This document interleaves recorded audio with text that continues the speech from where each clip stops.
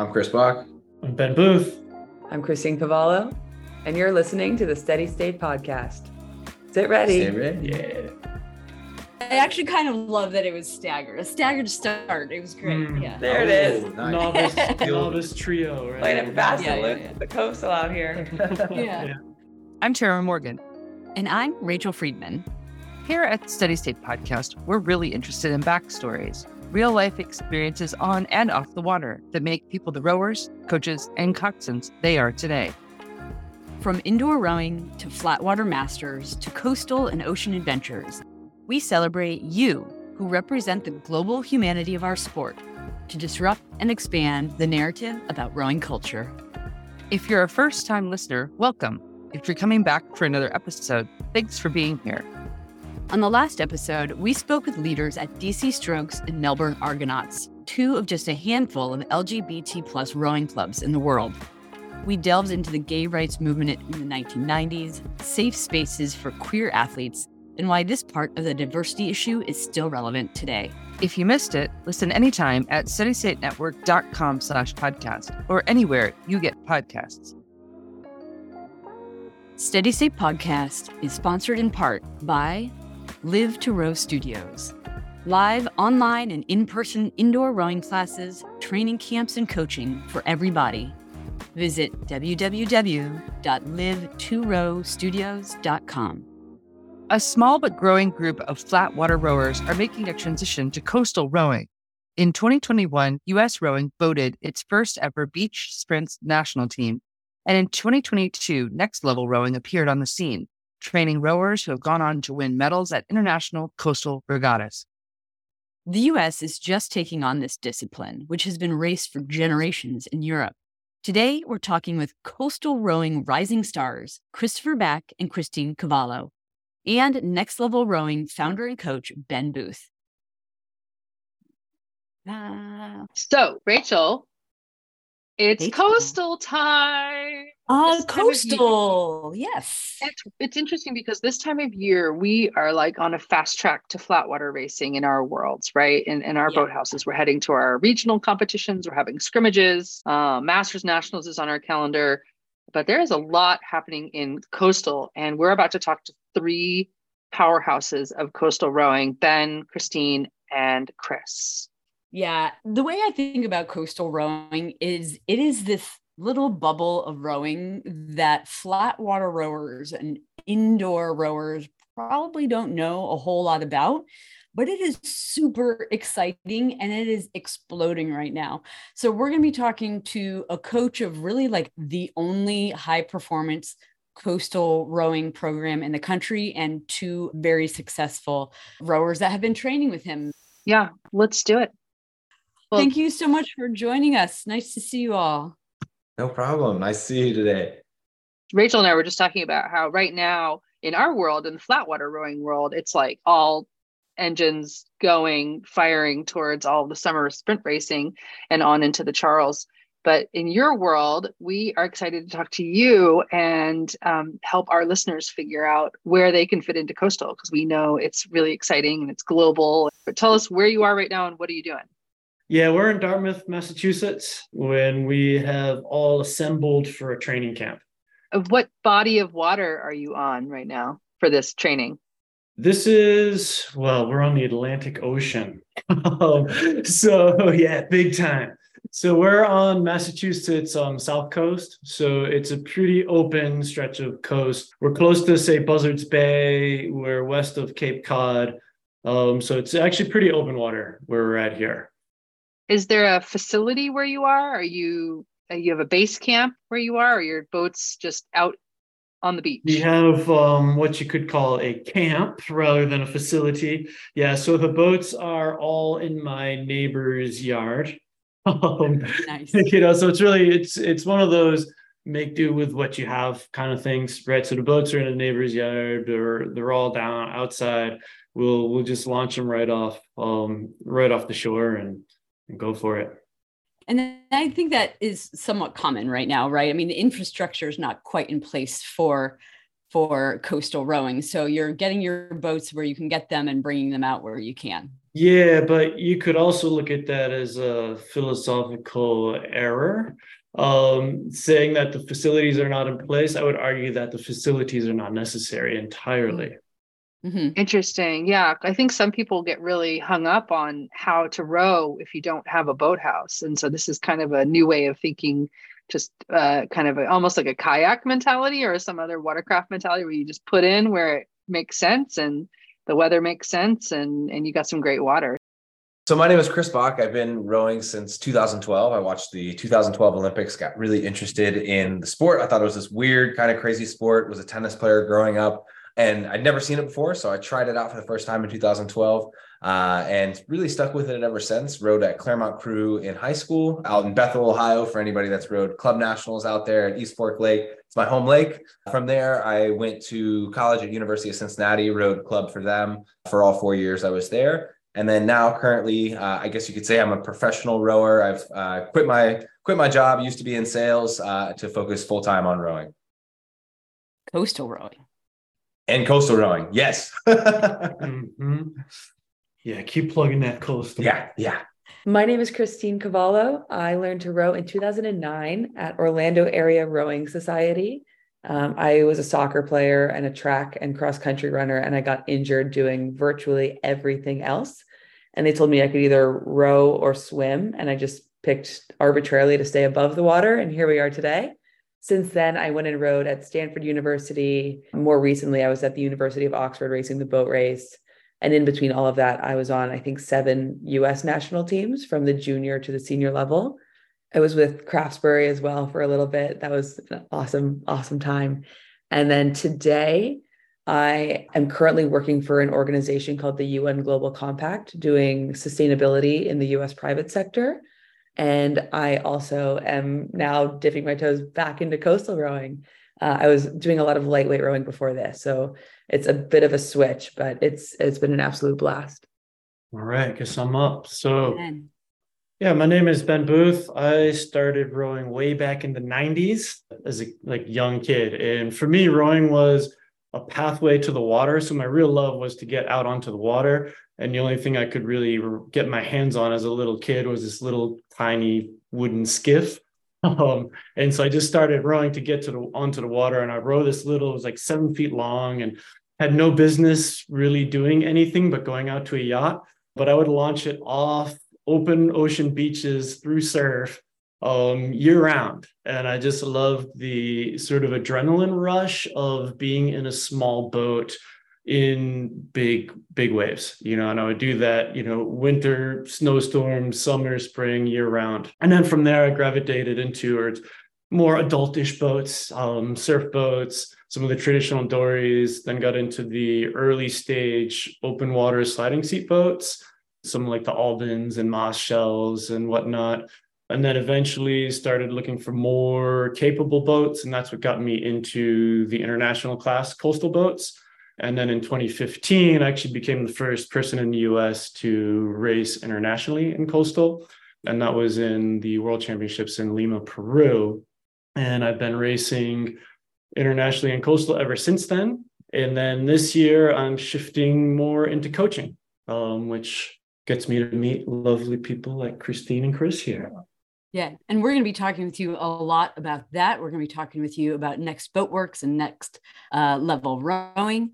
Do you want to tag on here a little something about Next Level? Yeah. So Next Level Rowing, it's a high performance coastal club that myself and Mark Araya started last year.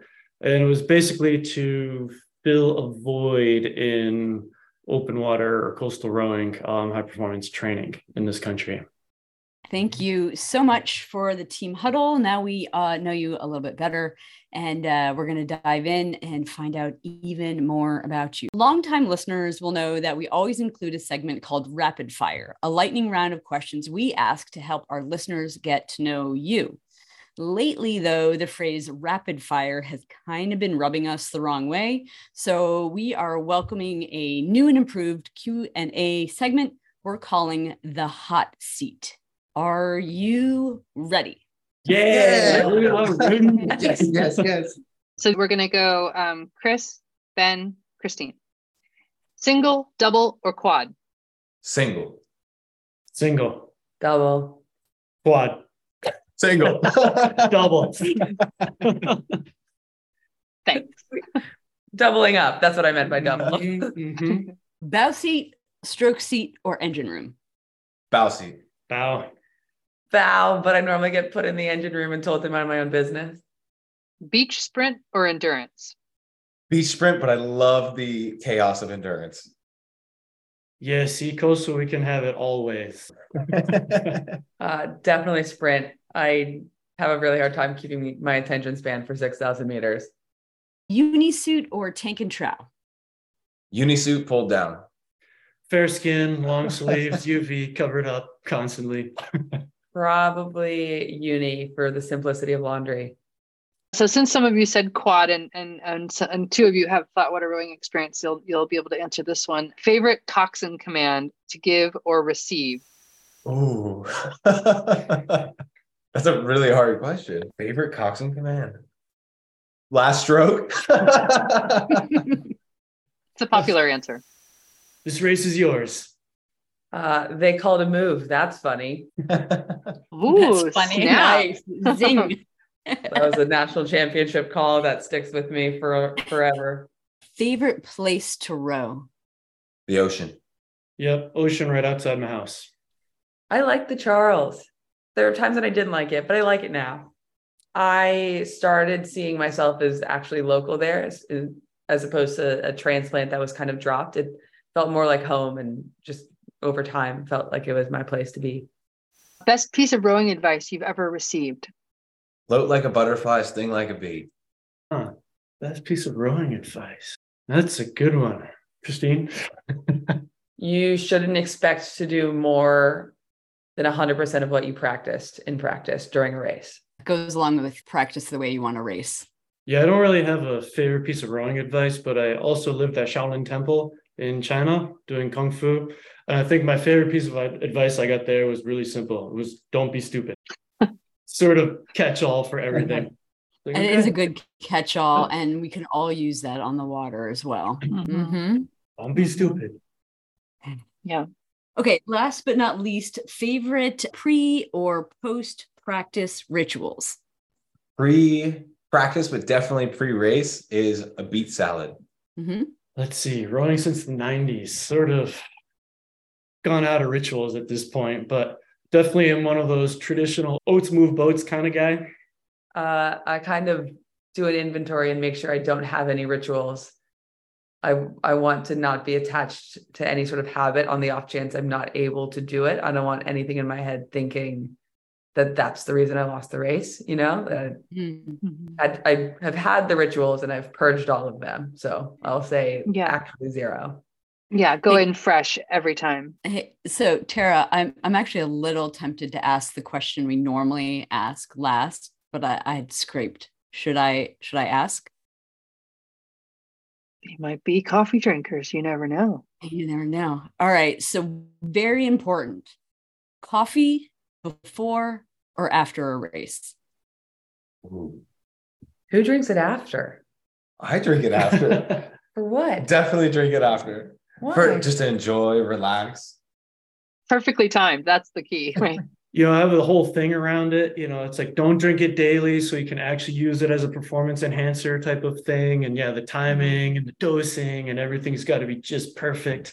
But yeah, it's usually for me, it's tea, and it's, micro dosing before. Rachel and I are tea drinkers, so we are on your team. We're team tea. Team tea, team chai.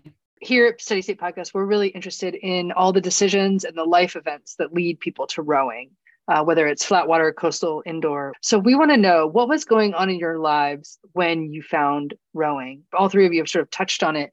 What we're trying to get at is what got you hooked and what keeps you coming back after season after season after season. Yeah, I think for me, kind of going through flat water, I think always chasing a dream. And I saw it in the Olympics. I've always wanted to make the Olympics.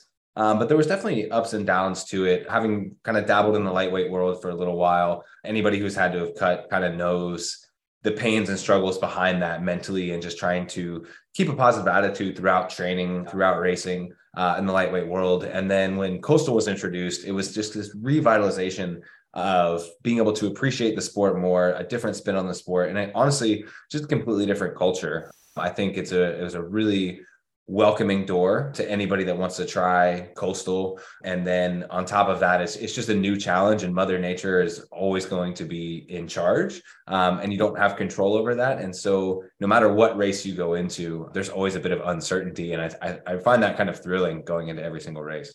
Yeah, for me, I think I just really love moving through the natural world. And I love to do that under my own physical power.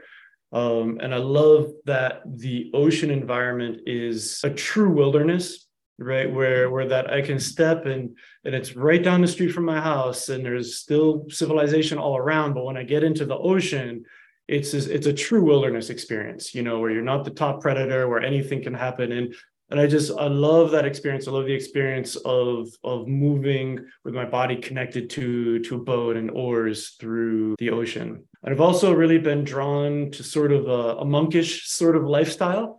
And I think racing has this very cool sort of immersive discipline to it. And so I really enjoyed that sort of almost, not to get too woo-woo, but there's almost this spiritual aspect to just completely being absorbed in an art form and just seeing where you can take that. Yeah, and being completely aware of your body and your body's connection to the boat and the boat's connection to the water.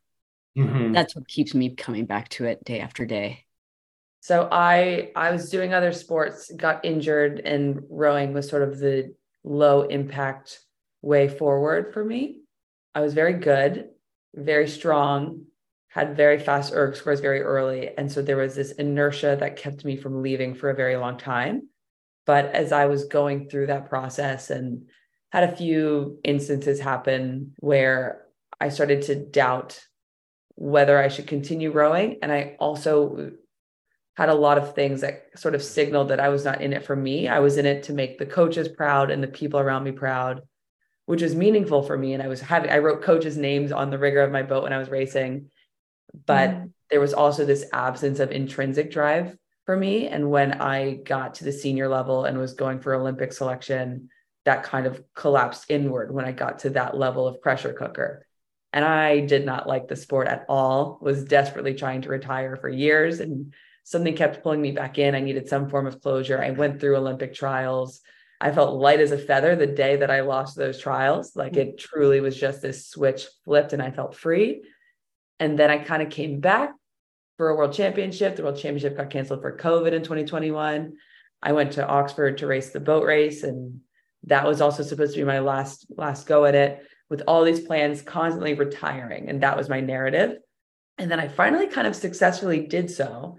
And I started working in a career space that's very meaningful for me. And I felt so fortunate that I had this thing that I was aligned with in my professional side, that I was like, oh, I thought I would never find something like rowing. And here it is. It's happening somewhere else.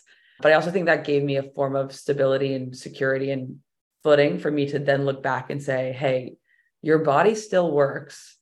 Maybe it wasn't the rowing, maybe it was other causal factors, but maybe it's not the sport itself. And so Ben and Mark were in my ear because I'd done some stuff with them in previous years. And so the opportunity kind of presented itself to re-enter the sport with a much stronger footing. And so now I feel like I have this intrinsic drive to just continue proving to myself how far my body can go while it can still go there. And this is just the method or the medium that I get to do that in is rowing. And that's what I've chosen for it. But it's definitely like a personal exploration space for me now. So very different headspace and a healthier headspace now. Totally. Yeah. Night and day. Way fewer voices. Steady State Podcast is sponsored in part by Breakwater Realty Group. Home buyers are flocking to Maine for mountain, lake, and ocean access, friendly neighbors, and above all, relaxation like you'll find nowhere else. If the vacation land lifestyle is one you'd like to explore, reach out to the folks at Breakwater Realty Group, brokered by eXp Realty. With agents up and down the coast and inland to the mountains, they'll provide the friendly expertise needed to get you into your next home in Maine or New Hampshire. Learn more or contact the team by visiting breakwaterrealtygroup.com.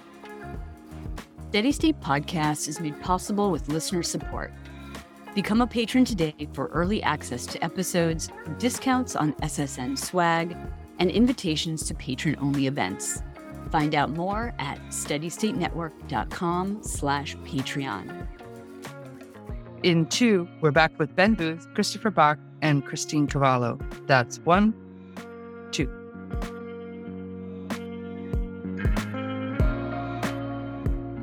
So I know that we wanted to talk to Ben about, you mentioned it already, studying in these temples, living in these Zen temples and training in Kung Fu and Tai Chi and mind-body arts. And now that you're a coach, and you're kind of switching into that role, how do you bring those disciplines into your coaching methodologies?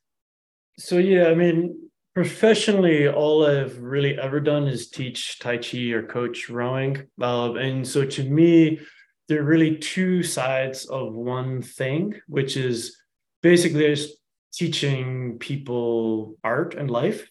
And so to me, it's not really a separate thing. It's not, okay, how do I fold in what I've learned and, the different temples and through Zen into coaching? There's not even that level of separation between them. To me, it's literally just all one thing. It's like I'm teaching a way of being, and that way of being really encompasses being present, being true to yourself, which is, as athletes know, that is definitely a pathway to excellence. And it's one that allows that pathway to be through personal growth and attention rather than through, as Christine was talking about, the external forces. It's sort of shifting that into the internal space, which is essentially what my Zen and Tai Chi and Kung Fu training has been all about.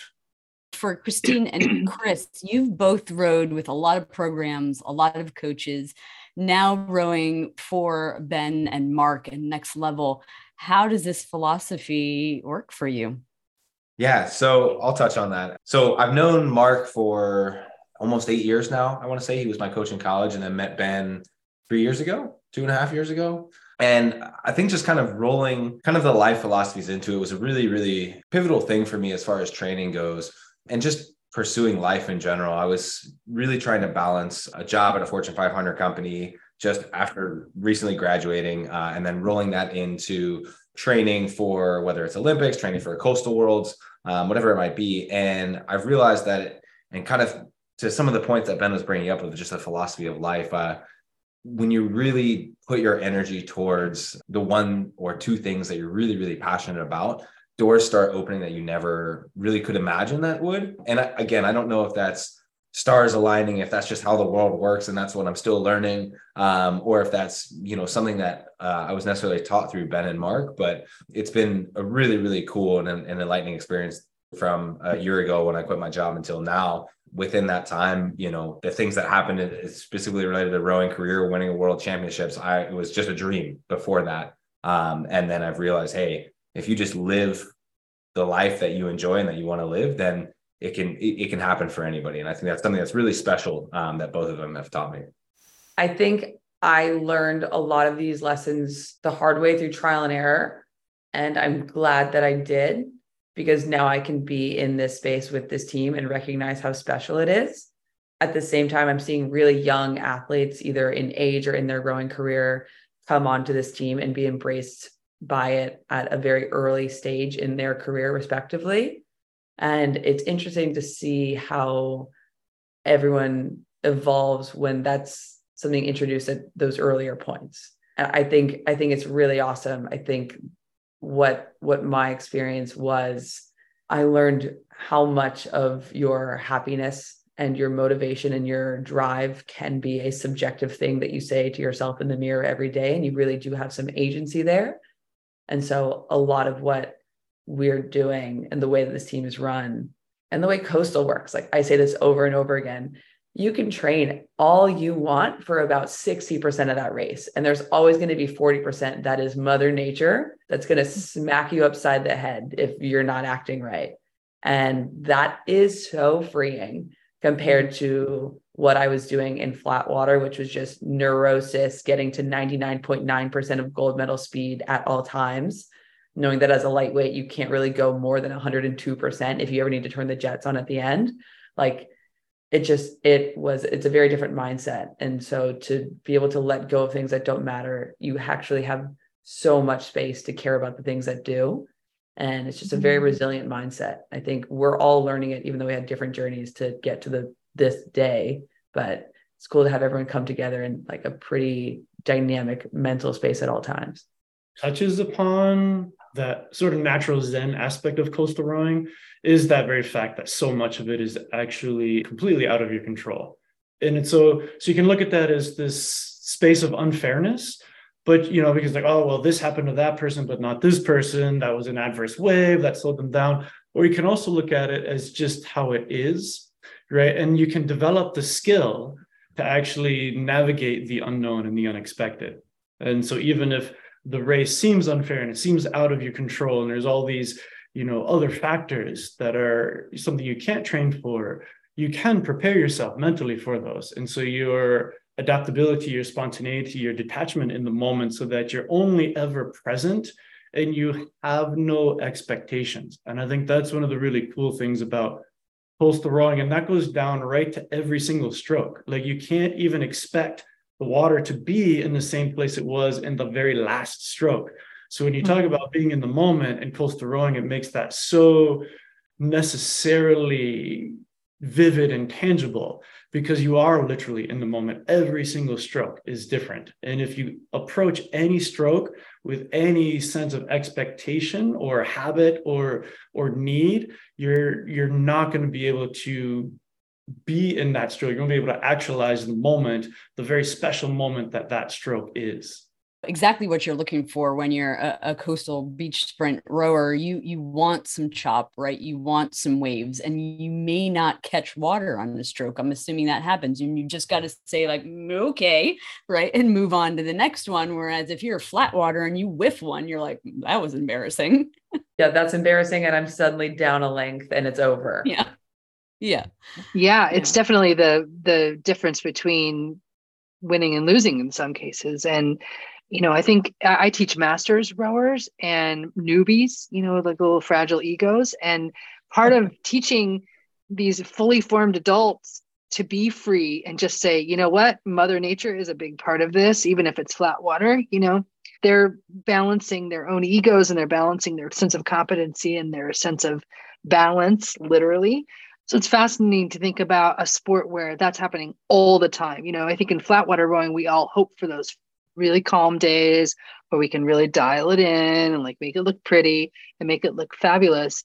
Here, it sounds like the chaos is really the linchpin. Like the chaos really makes it what it is. And I know when I go to regattas and it's a really windy day, our coaches would always say, everybody's got the same water, everybody's rowing the same water, but you don't know who's trained in that type of windy water or who's trained on a reservoir, for instance. So it's like figuring out those playing fields all the time. But in coastal, it sounds like the playing field is just, you know, a toss up. Yeah, but you could sit in flat water and fixate so much on the playing fields, or you could just go baptize yourself in the ocean one time. And then I went back to flat water. I did the boat race. I then had an invite to go race the French national championships in the 2K and the 500 and won both of them. And that was in flat water. Like, it translated back, and it's the same sport. It's a rowing stroke. Like if you're hyper fixated and you're down a length because you missed that one stroke, that is so much in your head. You don't even realize it until you're getting your butt handed to you out in the ocean. You're like, why was I worried? Why am I like, this is nothing in the world is real. Like, why are we fixated on the fact that this super specific carbon fiber boat is going this speed at this, like we've created all these constructs. And I think there's a lot of like old school thought that celebrates the art form of rowing historically, which is great. Like I get the conservation of that. But I think when you're looking at a sport that is on the chopping block in the Olympics, we're shortening the distance in LA, which is kind of insane to me that that's okay. But you're seeing the Olympics really evolve into this space where you need dynamism, you need eyes on it, you need attention. And it's like, how do we preserve this sport in a way that keeps attracting talent who's really happy to be there, instead of choking that out in the name of like making sure every single stroke is absolutely perfect, and kind of creeping into where I think you're saying with these like mental tricks of, oh, what did they train in? What did I miss? There's some secret thing that I didn't get to do that they did. Yeah, there's always this sort of debate and discussion happening. And regarding the 1500 meter distance, we've asked a number of our Olympic rowers about their feelings on that. And Eric Murray from New Zealand, he was saying, we all know the Olympics is essentially a marketed event. It's a spectator event, and that's a way that they can bring more people in and they can understand the sport in a more condensed way. And Rachel and I have talked to a lot of people about how this is going to trickle down all the way down into scholastic and juniors, and how the chain going up. But what I love about what you just said was, indoor, coastal, and flat water. Like Rachel and I always kind of refer to them all at the same time, but I think that everybody is always trying to figure out, can they go in between? Can they go try something? Can they go back and forth? And one of the things we wanted to ask you guys was, what does the flat water rowing community need to know about coastal? And what you just said about how it can translate back, how you can toggle back and forth. I think people feel a real loyalty to their clubs. They feel a loyalty to their community, but they're down to come up to Maine or Massachusetts and jump in a coastal boat and give it a try. So maybe we could jump ahead and just kind of address that. Like, a large portion of our audience is traditional masters flat water rowers. And so what would you guys tell our listeners about what they need to know? Yeah, I mean, I think any sort of rowing, whether it's indoor, let's take the two classic examples, right? Indoor and flat water. The more you train on the erg, whether it's indoor in the winter, it transfers into speed on the water, flat water. Same thing with coastal. If you're in coastal and you understand how water works, how tide works, how winds work, how everything that actually can affect the way a boat moves, you just gain a better overall understanding. And I think one thing that I was kind of shocked at myself, I had a buddy who was on the Polish coastal team, Maciek Żabojski.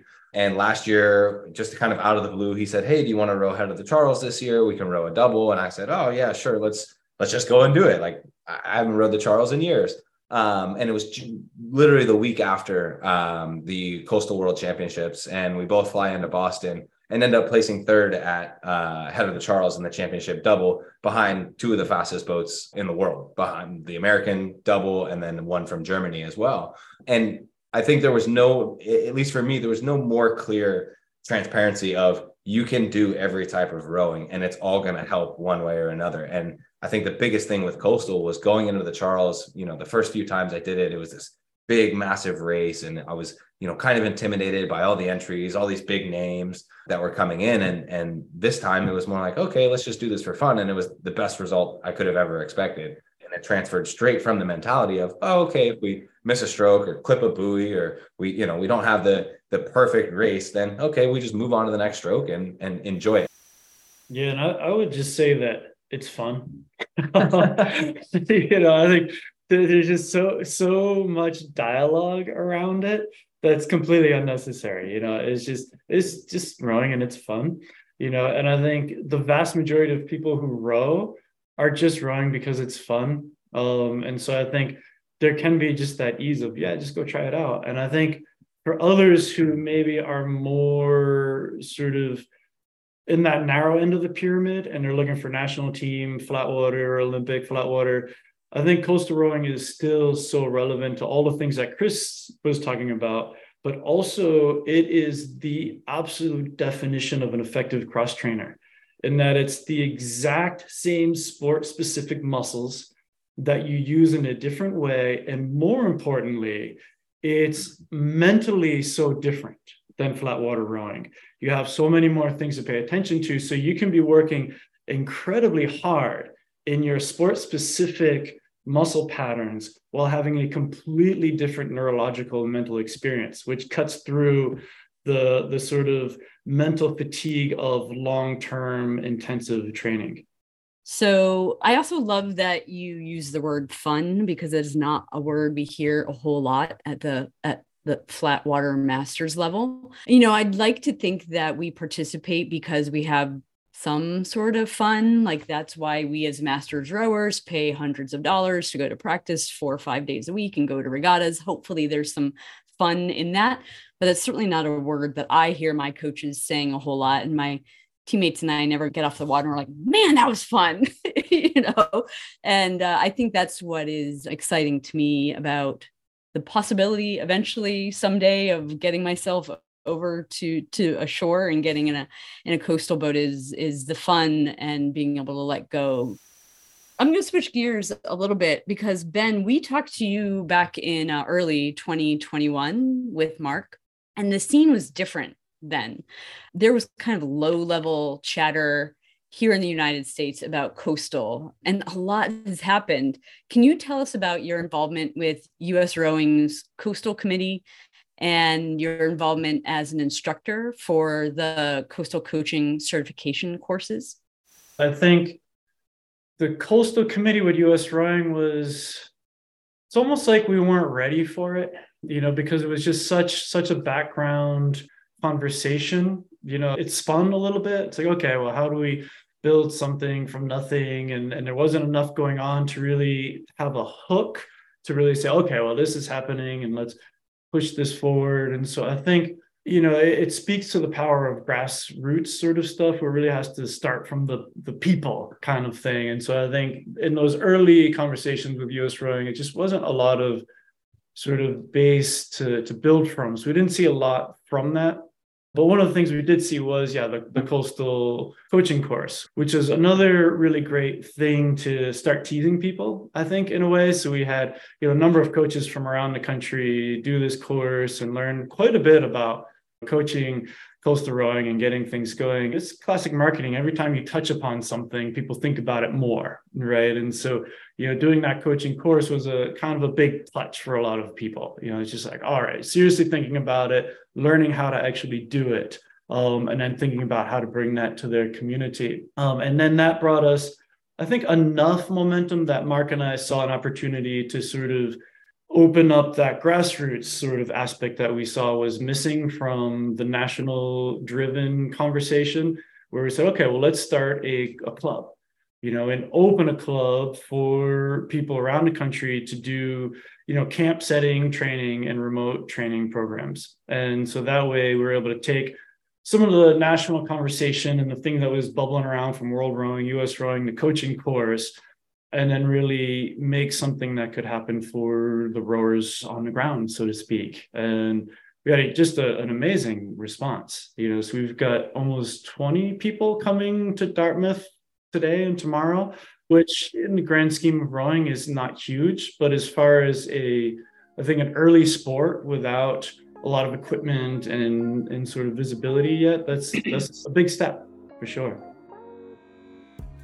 Listen to more episodes about everything from indoor rowing to rowing across oceans. Search the podcast archive at steadystatenetwork.com/podcast-topics or listen on your favorite podcast app.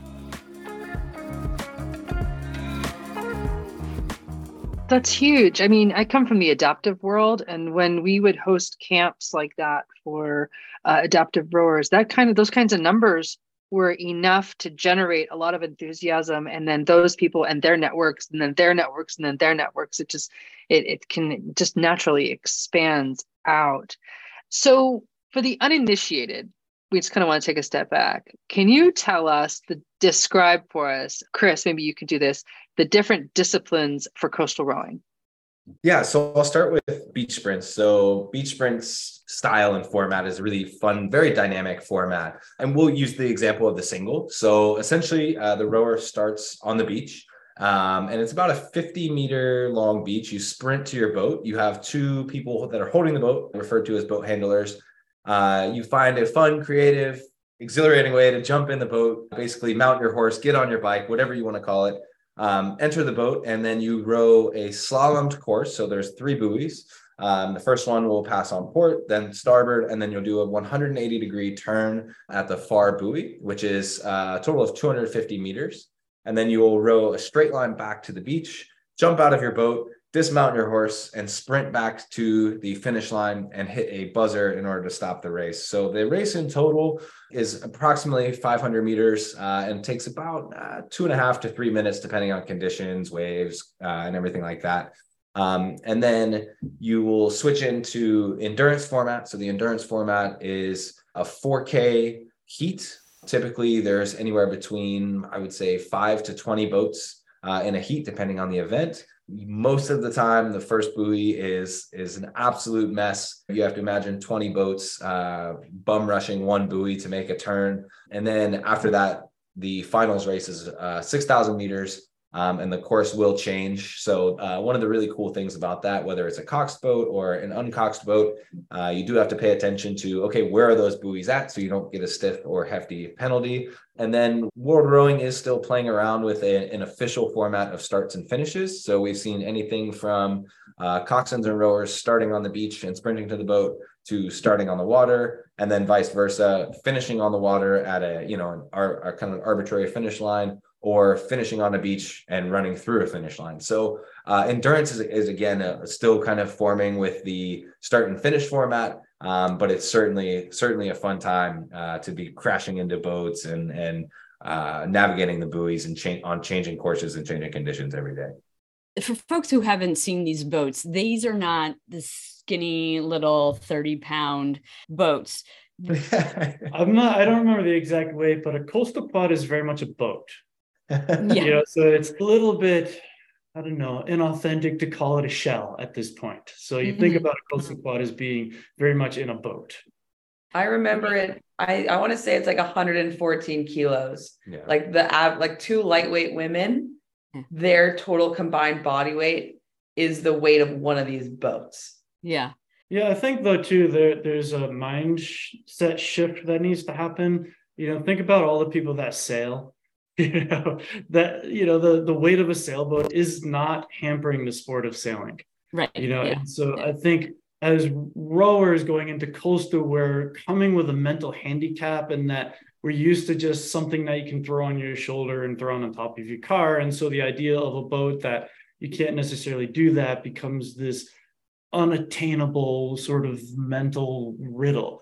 But if you look at other sports, like sailing and even jet ski people, it's like you find ways. The little tiny trailers are super helpful, roller systems to roll it up onto your car, a cart that you keep in your trunk, and you roll the boat off the car on your rollers onto your cart.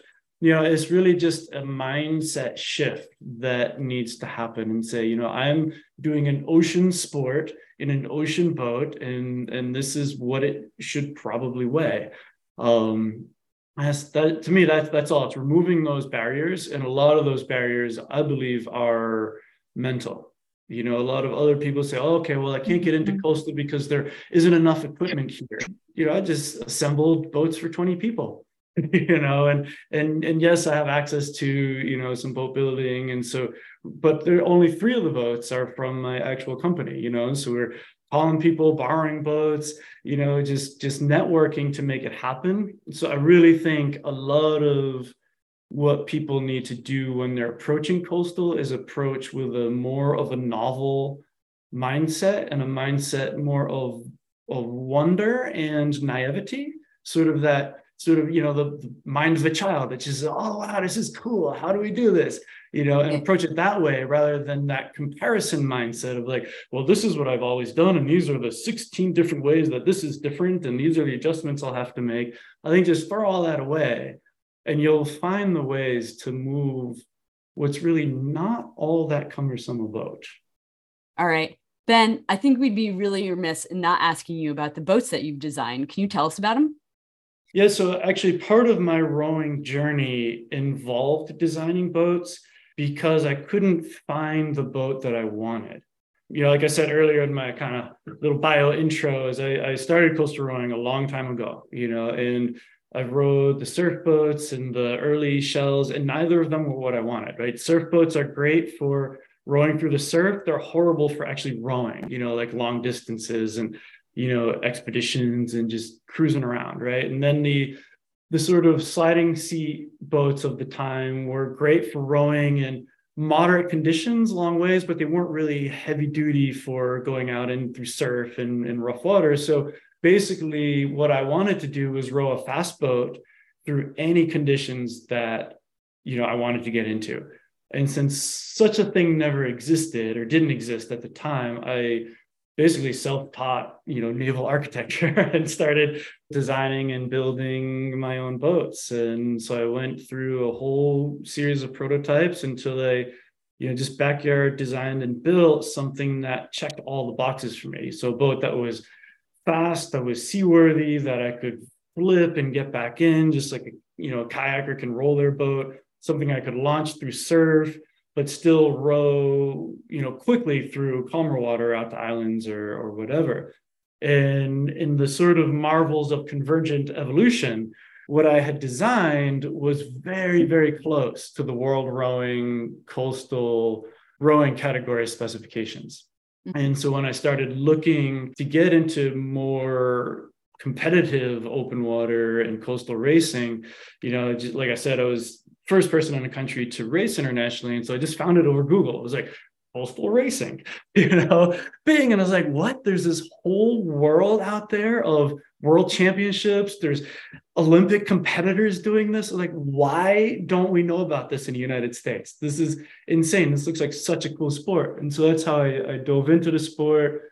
Started rowing some of the boats that were commercially available. And when I wanted to race in the World Championships, I was able to find somebody who had a coastal boat. So I borrowed it to train. And at one point I broke the rigger, right? I was out in heavy waves and I just, tore the rigger off the boat. And this was an aha moment because I was devastated. I go to my wife, I'm like, this is horrible. Like, I need to train. And she said, you have 3 of your own boats. I was like, yeah, but they're not the same. They move too easily. And then I was like, these boats are good. And so, my concern was that the boats I had designed were too easy to row, so I wouldn't be as well prepared for the race. And yet they were still under the rules and the specifications for a coastal boat. And so that was just the light bulb moment. And so that's where I partnered up with Dennis Lobes from Long Island, who was a husband of somebody I had met in the very small coastal rowing community at the point. And he has a entrepreneurship background and was also interested in boats and water. And so I was like, yeah, I got these great boats. And he's like, great, I'd love to start companies. And there it was. There it was. So right now you've got a single. Are there ideas floating around about any larger boats? Of course, there are ideas. We're still very much in that startup phase of things, so still building out the shop, getting the infrastructure in place. So, we've got a good bit of orders. We've sold over 40 singles now. And so we're in that space where we have enough orders to have quite a bit of a waiting list. So we need to build up the infrastructure to build faster so we can keep up with the orders of the single. And none of that really is producing the excess resources to design the double yet. So it's something that is definitely on our plan. But right now we're still in that, we're in only our first couple of years here. So it's enough for us right now to do the single and continue to refine our processes. We're just super perfectionists about it. So we just want everything we do to be as top notch as possible. So we're taking our time, easing into the fleet expansion. Yeah. Well, congratulations on your success so far. I've been kind of watching from afar for the last couple of years. So it's been interesting to watch the development happening both with the business and the sport. I have a follow-up question to that. Who are some of the other manufacturers that are already kind of in that market? As far as other US manufacturers of coastal boats, and I'm using coastal in the specific, not the broad term, as far as the international world rowing category, I believe Next Boatworks is the only one. I think Windtech is starting to explore it. And then I think in Canada, Hudson is looking into it. And I believe they've done some work on developing some prototype, but it's still a pretty novel thing in North America. So aside from us, every other boat is imported. I know some people might automatically think that like a Moss Arrow or some other crafts that we've seen that are more of a open water shell, like we've used in the adaptive world for many, many years, might fall into that coastal category. And it sounds like no, that this is a much more specific type of boat and type of structure and craft. So I really appreciate that, because I think when we are looking inside our inventory of our boathouses, somebody might go, "Oh, we could use that for coastal," and it's like, well, no, not so much. So you could, again, removing barriers, so they're not class legal, but there's certainly boats that you could do beach sprints with, and as long as you're not expecting to race that boat in an international sanctioned, coastal, the specific term race, you're fine. Sure. Like, just move those barriers. If the boat can take waves, you can do coastal rowing, you can do beach sprint format, you can do endurance format, and that's a really good way to get started in the sport. Like, what do you have right now? And what can you use right now to start doing coastal style racing? Yeah, I love that. Here in the Northwest, we have Sound Rowers. It's Tyler Peterson's group, and they do like a row around Bainbridge Island, kind of what Chris was talking about, or you were talking about with the row around Hong Kong and these sort of long distance endurance events. And they're all manner of rowing craft that they use for Sound Rowers. So it's pretty fun to watch. I think a lot of times our sport growth is hampered by top-down sort of designation, right? Like the race formats that we're talking about, they're amazing. And I'm not saying anything about those beach sprints, endurance format. They're amazing. I love world rowing, love what US rowing is doing. So our governing bodies are incredible, but at the same time, going back to the fun aspect, like these sort of unofficial race formats, I think are really important too. And just in that idea of the ocean is incredible and it's vast, and any way you can get out on it is just as valid as any other way. The three of you are kind of top of mind for us because you recently have been racing and had some success at beach sprint trials, qualified a couple of boats for the World Beach Games coming up later this year in Bali. Can you talk to us a little bit about that recent experience and what else is on your list for coastal rowing in 2023? So there's this fun thing every 4 years called the World Beach Games. It is an Olympic sanctioned event, I believe. So there's an ANOC, and you'll have to forgive me, I do not know what the full acronym is. The Association of National Olympic Committees. So yeah, the Association of National Olympic Committees comes together with beach specific sports. So there's beach soccer and 3-on-3 beach basketball. And I don't exactly know how those are beach per se, but coastal rowing, beach sprints, the sprint specifically is part of it. And so this year it's coming up in August in Bali, Indonesia. The qualifier in the US was back in April. The men's singles already qualified. So as a boat class, it's qualified, and that will be a race event coming up to try and lock that seat in. Because the women's single and the mixed double were not yet qualified, we had to go through a longer process to basically do the final qualification opportunity that was held in Peru, in Lima. And so we went, and myself and another athlete, Corey Rogers, we qualified the double together, and then I qualified the single as well. So both of those boats are now eligible to go to Bali. We have all three of the boat classes qualified. So the US will be sending that contingent over in August. Kind of interspersed with that, in June, there's going to be domestic trials for the World Championships, and those are an every year sort of thing. And those happen in September, and there's 2 different weekends. There's one for the beach sprints, where you need to win US trials in order to be on that team.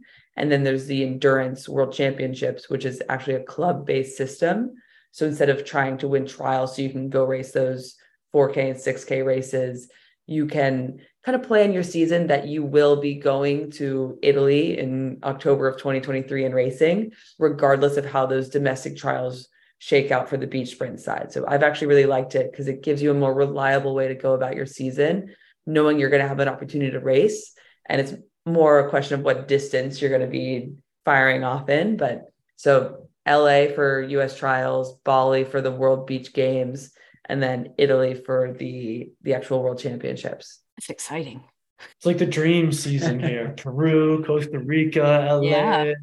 Bali, Italy, Yeah, Costa it's a little more, Yeah. it's a little more exciting than Masters Nationals in Indianapolis. Do you need a media team that comes with you guys? Like we're really good at that. We are open to it. We'd love to be amplifying all of this. It's a super intersectional space, right? So we're here, we're doing open ocean rowing, but at the same time, one of the cool things that I do want to plug is like, because these events are in coastal communities, one, they're non-traditional. We're going places that rowing has not previously touched in a way where we can possibly have new economic opportunities, new exposure, just new spaces where rowing can have a positive impact. And if we do that correctly with a mindfulness of the environment, with a mindfulness of exactly how we're trying to go about the sport as it is, it has this potential to redistribute what it means to be rowing in a way that lightweight rowing did in terms of inclusion for a lot of countries when it was first put into the Olympics.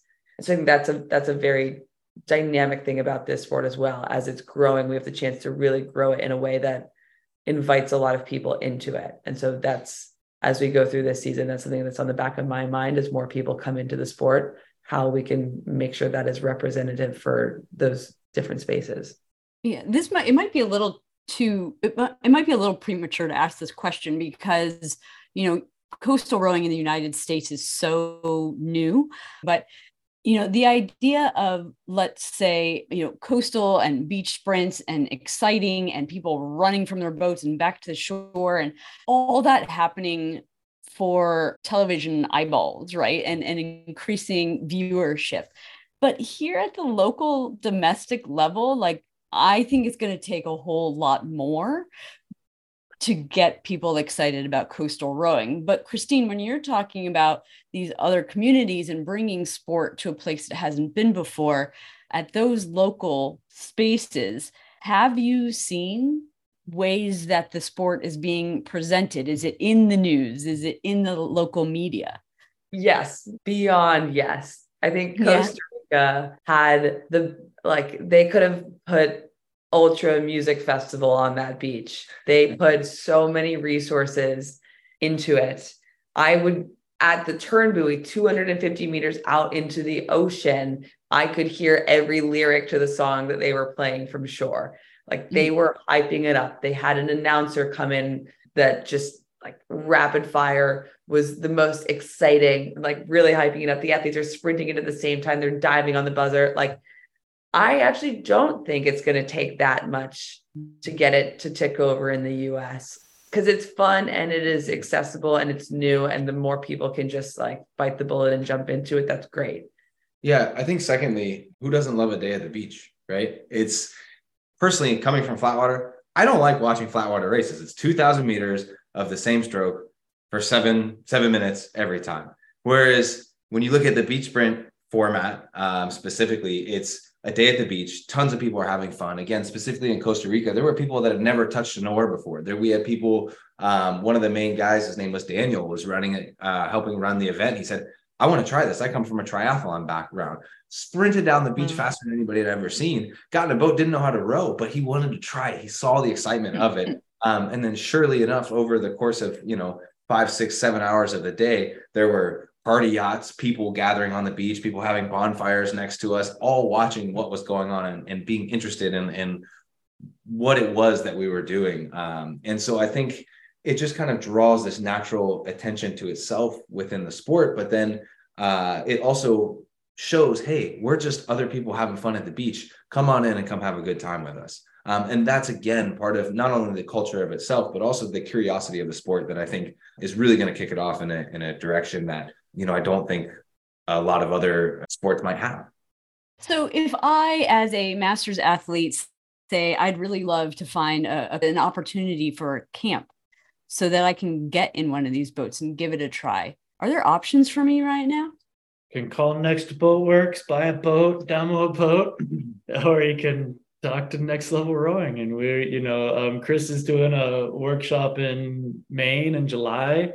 I'm doing stuff here in Massachusetts all the time. I mean, we Next Level Rowing, we're focused right now on high performance stuff, but the way we're set up is to allow people from all over, so it's like you don't have to be local. You can be, our athletes are all across the country. We get together in these periodic camps to do, intensive training sessions. So we're always an option for high performance. And then, Mark and I and Chris a bit are doing, more entry level workshops here and there also. And a lot of that is ad hoc. So it's just a matter of kind of reaching out, give us a shout. Dennis over at the shop at Next Boatworks is always game for demoing stuff, even if it's just to try it out. Will we see you at all, see the boats at all at any of the big events this year, like Head of the Charles, as just a way to actually promote?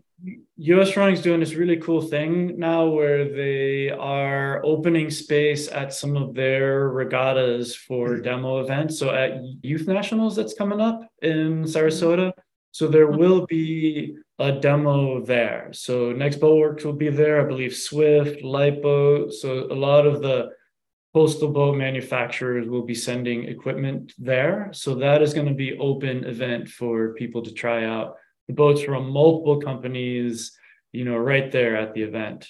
So I would also recommend people to reach out to US Rowing too, and just say like, yeah, we're interested in coastal rowing. What do you have going on? What demos? Just so that they're constantly getting pinged with it too, because I know they are putting more effort into it. And so if they get that sort of positive feedback loop from the community, they're going to be buoyed in those efforts also. Thank you for chatting with us. And we will be following what's going on with you this season. Good luck with all of your racing. Race fast, have fun, hopefully bring home a couple medals, and good luck. Thank you. Appreciate it.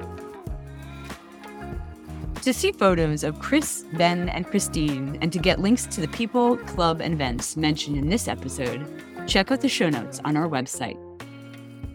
Steady State Podcast is sponsored in part by Concept 2, making world-class rowing products since 1976.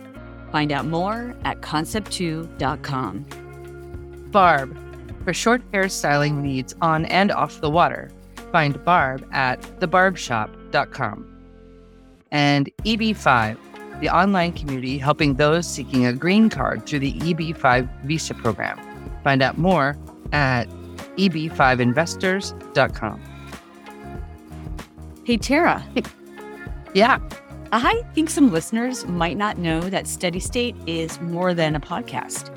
Yes, we also get together on Instagram Live for coffee chat every Friday morning at 8 a.m. West, 11 East. We bring that post-practice coffee with teammates vibe online to talk with the community about all things rowing. Grab your favorite mug and add your voice to the conversation. And make plans to visit us at the 2023 US Rowing Masters Nationals, July 20th to 23rd in Indianapolis. Get more info when you subscribe to our weekly e-newsletter. This episode was written, produced, hosted, and edited by me, Tara Morgan. And me, Rachel Friedman. Tara provides additional audio engineering and is our sponsor coordinator. Rachel manages our website and social media, and our theme music is by Jonas Hipper. Between us, we have nearly 40 years of rowing, coaching, and coxing experience, and we run successful rowing-related enterprises. Tara is the founder of Seize the Oar Foundation, which champions inclusion in the sport of rowing through team training, outreach, and thought leadership. And Rachel is the founder of Row Stores, designing unique rowing gear for individuals, clubs, and events.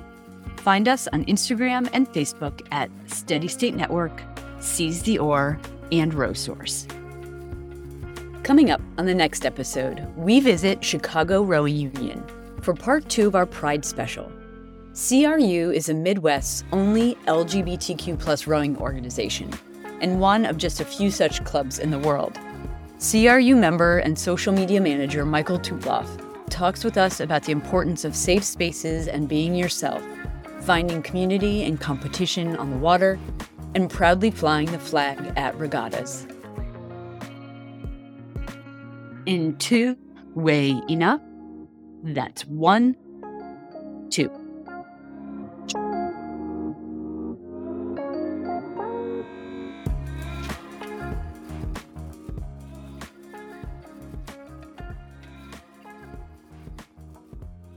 from the top.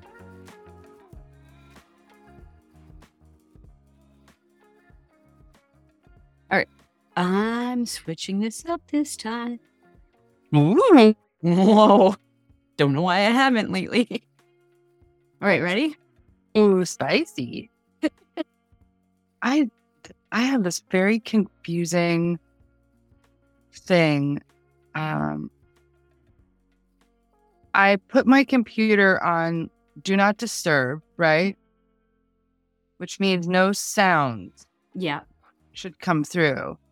And this Outlook account that I have, every time a new email comes in, it does this really annoying thing. And I don't know where you turn that off. Like, I don't even want it anymore. Right. I don't care. Right. I haven't heard it on my end. Oh, you don't hear it? I have not heard it, but I also have not great hearing, but I have not heard it. So it just happened when you said that sentence. And that's why I asked you to re-record it. No, I didn't hear it. Oh, because we were doing the interview the other day and it kept happening. And I was like, fuck. I'm like up there, like, do not disturb. And it's not doing it. So, okay.